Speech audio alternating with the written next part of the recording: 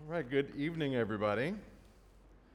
My name is Drew Remke, and I'm one of the pastors here at Redeemer Al Ain.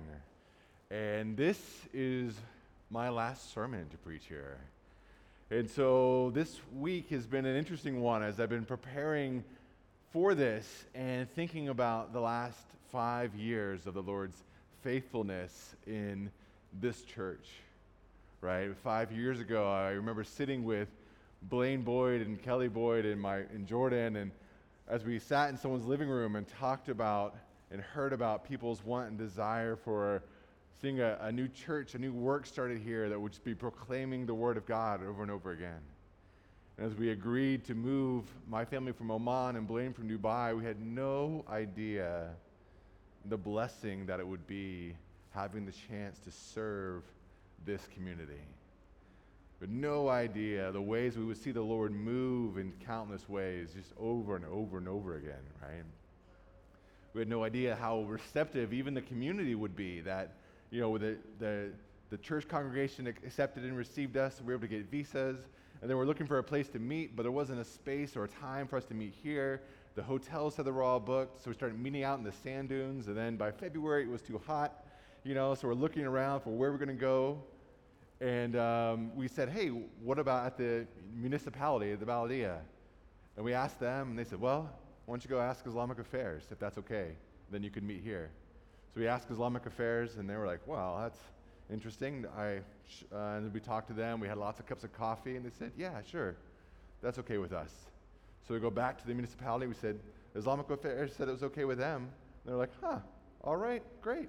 Submitted the paperwork, and we're like, I can't believe it. We're going to get to start our church in the municipality, the theater. But of course, the paperwork went to Abu Dhabi, and they said, no, you can't start a church in a government building. So it was like, oh, okay. But it was a sign of, wait, there was going to be just favor that kind of came along, and that as we, begin this, meeting together and seeing this church form, one of the stories that I'm resisting the urge to spend the entire night talking about are ones that maybe just aren't for the stage, but are ones of the way that people rallied around one another as a church family. That when people were sick, when people had family members die, or when marriages were struggling, and seeing the church do what it could to love people, to see those things, people be healed and people to walk through these things, right? Just seeing them being family together. I remember a couple of months ago, I took one of our kind of long-term members to the airport as he was leaving the country. And I asked him, I said, so what are some of your favorite memories of the UAE? And he said to me, he goes, Pastor, the UAE was difficult for me. My job was hard and I wasn't always treated well, but my good memories were always the church. The way that I was loved by the people in the church. He talked specifically about one guy when he had left his job and he didn't have a place to stay, and he said, no, you can stay here, and give him a bed space for a couple of months and shared his food with him while he looked for a new opportunity. He said he became a brother to me, and I didn't know him before this church. And seeing that happen again and again was so incredible. But not just that, but there were so many celebrations that I've seen within this church. And when we had the villa, we'd have these parties, these celebrations for people's baptisms. Did you know there was 40 to 50 people that were baptized in the front yard of that villa? And afterwards, we'd have, sometimes we'd order pizza, and other times we would have these potlucks. And you're always just new coming in. You're like, man, this is going to be so great to celebrate life in this baptism, but I really hope Ate Noah brings some pancit. And I really hope that maybe Isaac will fry some plantains. And I really hope that Susan will bake some goods. And that was just life of being a family together that I will never forget. And some of these foods now tie connotations in my head to you guys that have been family to us in the past 5 years. And we're thankful. And just to think about the beautiful way that we saw people come into life, people from Ghana and Uganda and the UK and Sudan and Pakistan and the Philippines and Cuba and so many other countries, seeing life birthed in there.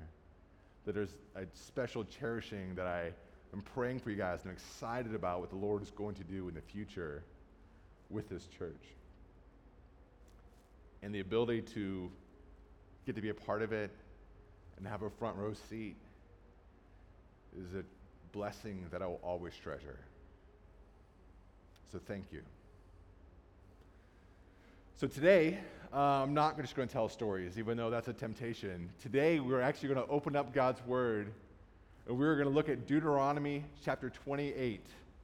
So we had just finished, the study in the book of Genesis. And so Deuteronomy is the last of the 5 books of Moses, the last books of the Pentateuch, the book of the law. And we're going to see two big things here. One, which is the blessing that comes from obedience, and the curse that comes from disobedience. So the blessing and the curse that comes from obedience and disobedience. And so we're going to really kind of focus on the first 19 verses of chapter 28, and then I'll kind of give us a recap just a brief overview of what happens in the rest of the chapter after that. But you guys can go ahead and turn there, but before you do, let me pray for us. Lord Jesus, we pray for this night that, Lord, as we go to your word, Lord, that you would stir our hearts. Lord, that we would want to be people that are obedient to you, that we would pursue you, Lord, with all that we have, and that you would be glorified in us. Glorify your name, Lord Jesus. We pray these things in Christ's name. Amen. Okay, so how do we get here, right? I mean, you guys probably haven't read straight through the Old Testament in a while to see, where do we get here in Israel's history to get to Deuteronomy 28? So Moses, right, he had led the people out of Egypt after they were slaves, and they were lost in the desert. They're wandering in the desert for 40 years. And as they were, wandering around, they come to the point now where they're just about to cross over to the Promised Land. Right, they are in the plains of Moab, and they're getting ready to cross over. But before Moses dies, he's giving this kind of proclamation to his people of like, this is the covenant the Lord has set before you. This is what it means to follow the Lord. And he's giving them this, almost like this recap, this reminder of the way that their lives are supposed to be just before he dies, a couple chapters after this. And so as Moses is kind of his swan song, it's just this call of obey the covenant the Lord has given you. So that's what we're going to get into today, right? Obeying the Mosaic covenant and seeing what will happen. So let's start here with verse 1, the blessing, right? This is the good part. We want to start with a blessing. Verse 1, and if you faithfully obey the voice of the Lord your God, being careful to do all his commandments that I command you today, the Lord your God will set you high above the nations of the earth, and all these blessings shall come upon you and overtake you, if you obey the Lord your God. If you faithfully obey. This is the condition of the blessings. Faithful obedience, right? This is what they're being asked of, to be faithfully obedient.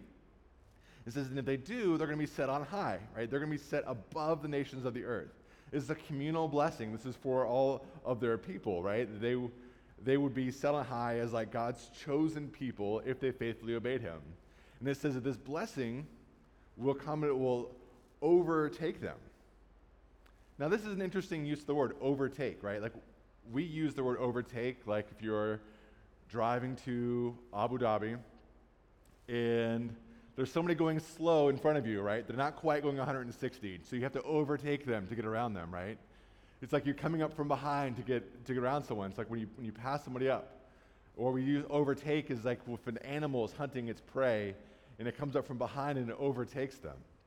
This is like really it's like coming up on them, right? Like it pounces on them. Now, it's interesting that the blessings will overtake them because it's not that they're striving for the blessings, right? It's coming up upon something. So it says in obedience, like the blessings would come from behind. So what I was thinking through that is I was like, man, like when you're pursuing something, you're not overtaken by it. You're pursuing something else, right? So this was a call to saying, hey, pursue the Lord, and his blessings would overtake you. If you were pursuing blessings, then you're actually not pursuing the Lord, right? You're pursuing the blessings, and essentially you're trying to serve yourself. So this call of obedience is one of a call to pursue the Lord above anything else, right? So if you ever see yourself pursuing the blessings more than the Lord, then maybe just take time to stop and repent of that. Verse 3, it starts with a set of beatitudes, 6 blessings that are to establish their obedience, that will overflow into all areas of their life. Verse 3, blessed shall you be in the city, and blessed shall you be in the field. Right? These are 2 major segments of life, the city and the country. So this is all encompassing. Everyone in every sphere will be blessed. God's blessings will be everywhere.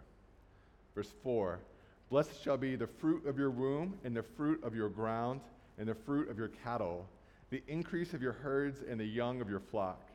So here, the fruit of their wombs, their children will be blessed. The blessings would extend through the generations. The fruit of the ground would be blessed. This means the farms and the gardens would produce. Right? Like a poor crop could ruin a country, like we saw in Genesis. But here they're promised there'll be fruitfulness in the ground. Cattle and the livestock will be fruitful. It's also like their animals will multiply. A man's wealth is often measured with how many animals that he has.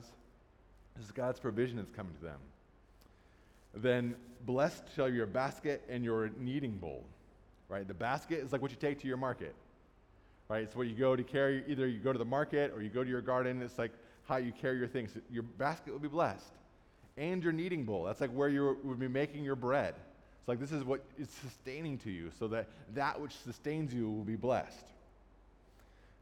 And then, blessed shall you go when you go, blessed shall you be when you come in, and blessed shall you be when you go out. The in and the out, the city and the field, this comprehensive blessing is promised. And the Lord causes your enemies to rise up against you, to be defeated before you. They shall come out against you 1 away and flee before you 7 ways. So this is a comprehensive blessing that also goes into the political sphere as well. There are political enemies, the armies that are coming against them. And also they would be defeated 7 ways. It means they would go in every direction after they were defeated in army. They're in a military, clash. Verse 8, the Lord will command the blessing on you and in your barns and all that you undertake, and he will bless you in the land the Lord your God is giving you. Blessing on the barns, once again, that's fruitfulness. Blessing the land that he's giving you. So here's a connection with that land that's on the other side of the Jordan River that they're looking at, right? He's connecting this land blessing to like this physical blessing that's coming upon them. He's kind of focusing their minds like this is going to be a rich blessing if we are faithfully obedient to the Father. So the Lord will keep you as a people holy to himself, as he has sworn to you, if you keep his commandments of the Lord your God and walk in his ways.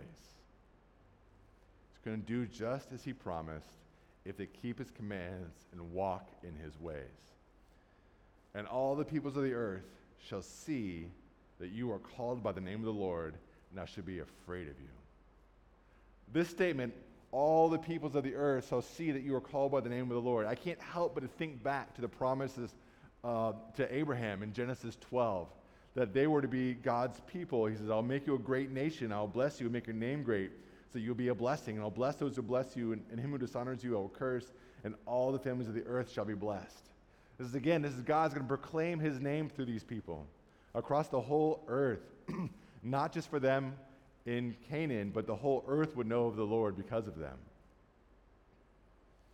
And when we experience physical blessings, excuse me, all the people of the earth would know Yahweh.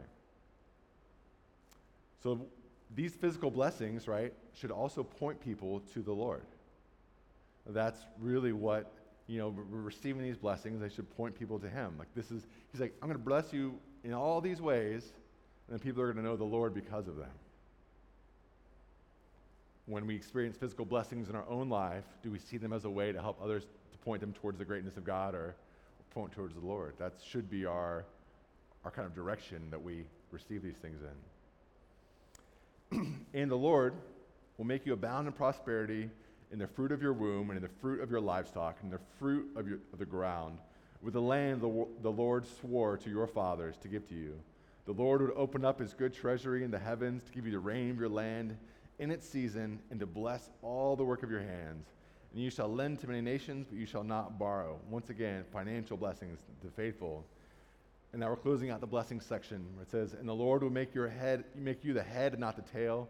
And you shall go up and not down, if you obey the commandments of the Lord your God, which I command you today, being careful to do them. And if you do not turn aside from any of the words I command you today, to the right hand or to the left, to go after other gods or to serve them. The head leads, the tail follows, right? They would be the head. They would be leading if they obey the commands of the Lord. Now, this would be a great place we could end the sermon here, right? This would be oh man, that's all these blessings could come, right? This would be fantastic. And I had this vision in my head of man, what if they were okay, great, we'll do it. And it's like a Disney movie, and Moses gives a thumbs up and a wink, and then he dies, and then the people go into the land, and it was the blessings shower down, bread's falling from the sky, and people are dancing in the streets, right? And it's oh yeah, they're going to be obedient, they're going to follow the Lord. But what do you think Moses expected? Moses is saying, these are the blessings that will come to you if you're obedient to the Father. Now, they had been together for 40 years. Moses knew these people. He knew them well. He remembers going toe-to-toe with Pharaoh when the plagues coming, and then walking them out through the Red Sea, through the dry ground, right? Protecting them, and then going up onto the mountain to meet with the Lord and coming back to see that they had fashioned a golden calf that they could worship. He remembers protecting them from the armies of Pharaoh and the people to be in the desert and grumble about the kind of food they had to eat and said they wish they were just slaves back in Egypt again. And time again, he remembers that these people struggled to faithfully obey the Lord.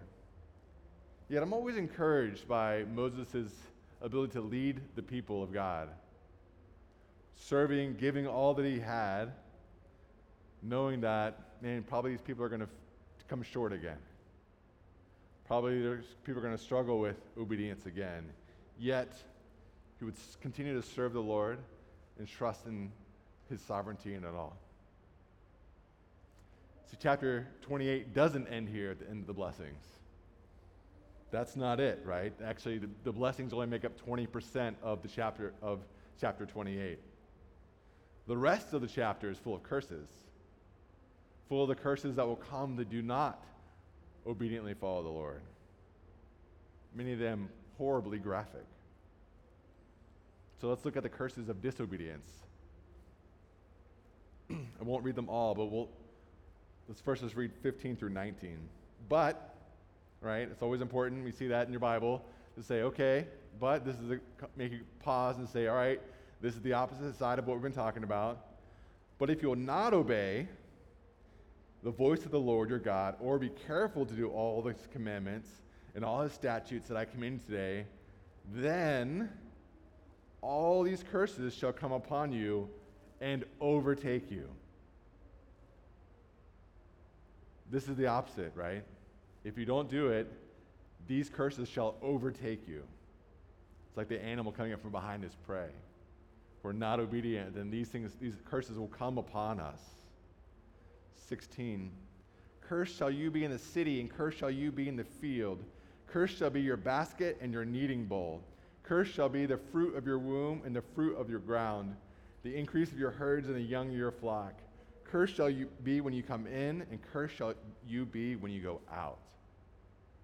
Totality of the blessing becomes totality of the curse. The in and the out, the city and the field, this is for everyone. It's not like a middle ground, okay, where it's well, if you don't, then it won't be as good. or there'll be some bad parts. It's like a totality of the curse that comes from not being obedient to the Lord. So the rest of the chapter is kind of broken up into 5 major sections of curses. So I'll just give you kind of just a little overview of each one. Section 1 is verse 20 through 26, and it says that famine and disease will come. They'll be defeated in war. It says the heavens, over your head will be bronze and the earth iron. That's kind of like it can be here, right? Where the sky is like brown because it doesn't rain, and then the earth becomes hard. You can't live in those situations. And so then it says that you'll only be defeated in war, but their body would be food for the birds. Like this is like an insult in battle. They won't just lose in battle, but it'll be an insult from their enemies. Section 2 is verse 27 to 37. It says your body and your mind will be cursed. They'll be struck with boils like in Egypt. And there'll be madness, confusion of mind that would come to them. It says they'll be driven mad by the sights that they see. It's like when you watch a news, reel of like something as tragic has happened, and they try to interview somebody on the streets, and the person can't even put their words together because of the magnitude of what they've seen. He's talking about it's like that. Section 3, 38 through 48, economic ruin will come. Locusts will destroy their fields. Plants won't grow. The worms will eat their vineyards. Their children will be taken away into captivity. Another sign of wealth, their children will be taken away. They'll be so poor, they'll have to borrow money from travelers, and then these travelers would essentially own them. And then Moses reminds them of why, 45 through 47. So let's read 45 through 47. And all these curses shall come upon you and pursue you and overtake you till you are destroyed, because you did not obey the voice of the Lord your God, to keep his commandments and his statutes that he commanded you. They shall be a sign and a wonder against you and your offspring forever, because you did not serve the Lord your God with joyfulness and gladness of heart, because of the abundance of all things. It's not just because they didn't obey the Lord that they were overtaken, but because they did not serve the Lord with joyfulness and gladness of heart. Sometimes we think that God was giving these laws to the Jews and he wanted something different than he wants today. But God is unchanging, right? The desire for the people on the plains of Moab is not any different than the desire for his people today, that he wants us to trust in him, to serve him with joyfulness and gladness of heart. The Lord wants your heart. Section 4 describes what will happen when they're subjected under the other nations. They will be besieged, and it's going to result in terrible, terrible suffering. Verse 54 says, the man who is the most tender and refined among you will begrudge food to his brother, to the wife he embraces, and to the last of the children to whom he is left, so that he will not give any of them any of the flesh of his children whom he's eating, because he has nothing else left.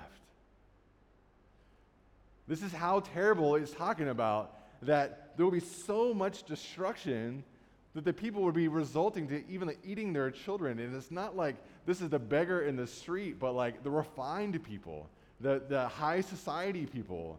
This is how much destruction would be coming upon them. Total destruction and curses coming their way. Fifth, imagine this, right? This is Moses is about to die, telling them this is what's going to happen. It says they would be uprooted from the promised land. So they'd be scattered among the peoples of the earth. And they would be worshiping other gods. And the climax is verse 68. And the Lord will bring you back in ships to Egypt, a journey that I promised that you should never make again, that therefore you shall offer yourselves for sale to your enemies, male and female slaves, but there would be no buyer. In conclusion, they were going to return all the way back to Egypt. That's where they started, right? They'd been wandering for 40 years, escaping Egypt. And he says, you don't obey me, you're going to go right back. And in this time, instead of going through the parted sea, following the Lord, you're going back on ships across to be sold as slaves. Except for this time, nobody's even going to want you as a slave. Wow. That's pretty heavy, right? Moses is calling them, hey, repent, be obedient to the Lord. And like I said, I think Moses knew what to expect. And in the next chapter, he says that the Lord has not given them a heart to understand, or eyes to see, or ears to hear. And we could walk away from this and be pretty discouraged, right? Man, it is hard to obey the Lord. And the curse is pretty heavy. And Moses and it is so heavy, that's the thing is why he's 4 times as much spent on the curse as the blessing. But on this side of the cross, something really clear, really miraculous, really amazing that we need to look at.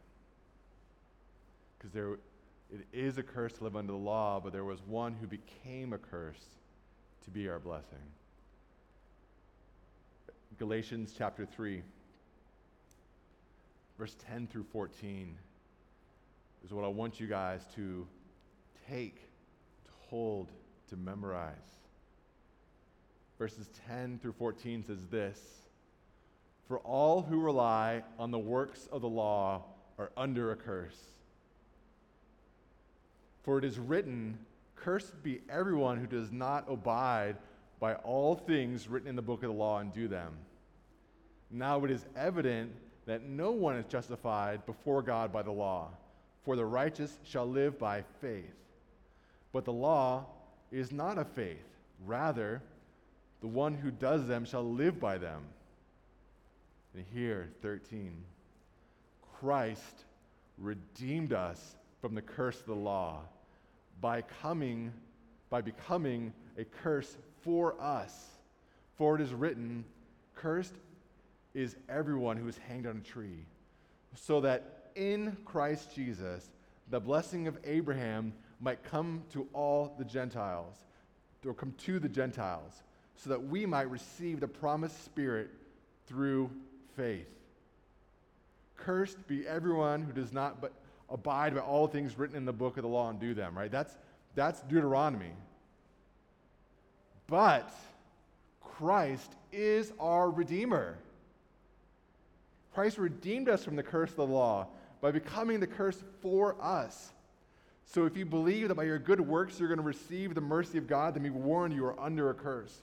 You are under the law. But by trusting in the Lord, by trusting in Christ's work, we can be free from that. Because Christ came, he died on the cross. He was the sacrifice for us. If we trust in him, he made us right before God once more. Church, as I prepare to move on to what the Lord calls us to next, my hope is that you will hold on to Christ in all things, knowing that blessings come from the Lord through Christ Jesus, that he is our biggest blessing in life. We serve him joyfully with gladness of heart. When we haven't turned to Jesus, don't live a life under the curse. Repent of our sins and turn to Jesus, because he is the one who became the curse. And that is our greatest blessing. Let me pray for us. Lord Jesus, Lord, we praise you, Lord, that you sent your Son, Christ Jesus, that he would become the curse for us. And that through him the blessing of Abraham might come to us, that we might receive the promised Spirit through faith. Lord God, let us be people that take that seriously. Glorify yourself through us, Lord Jesus. In Christ's name, amen.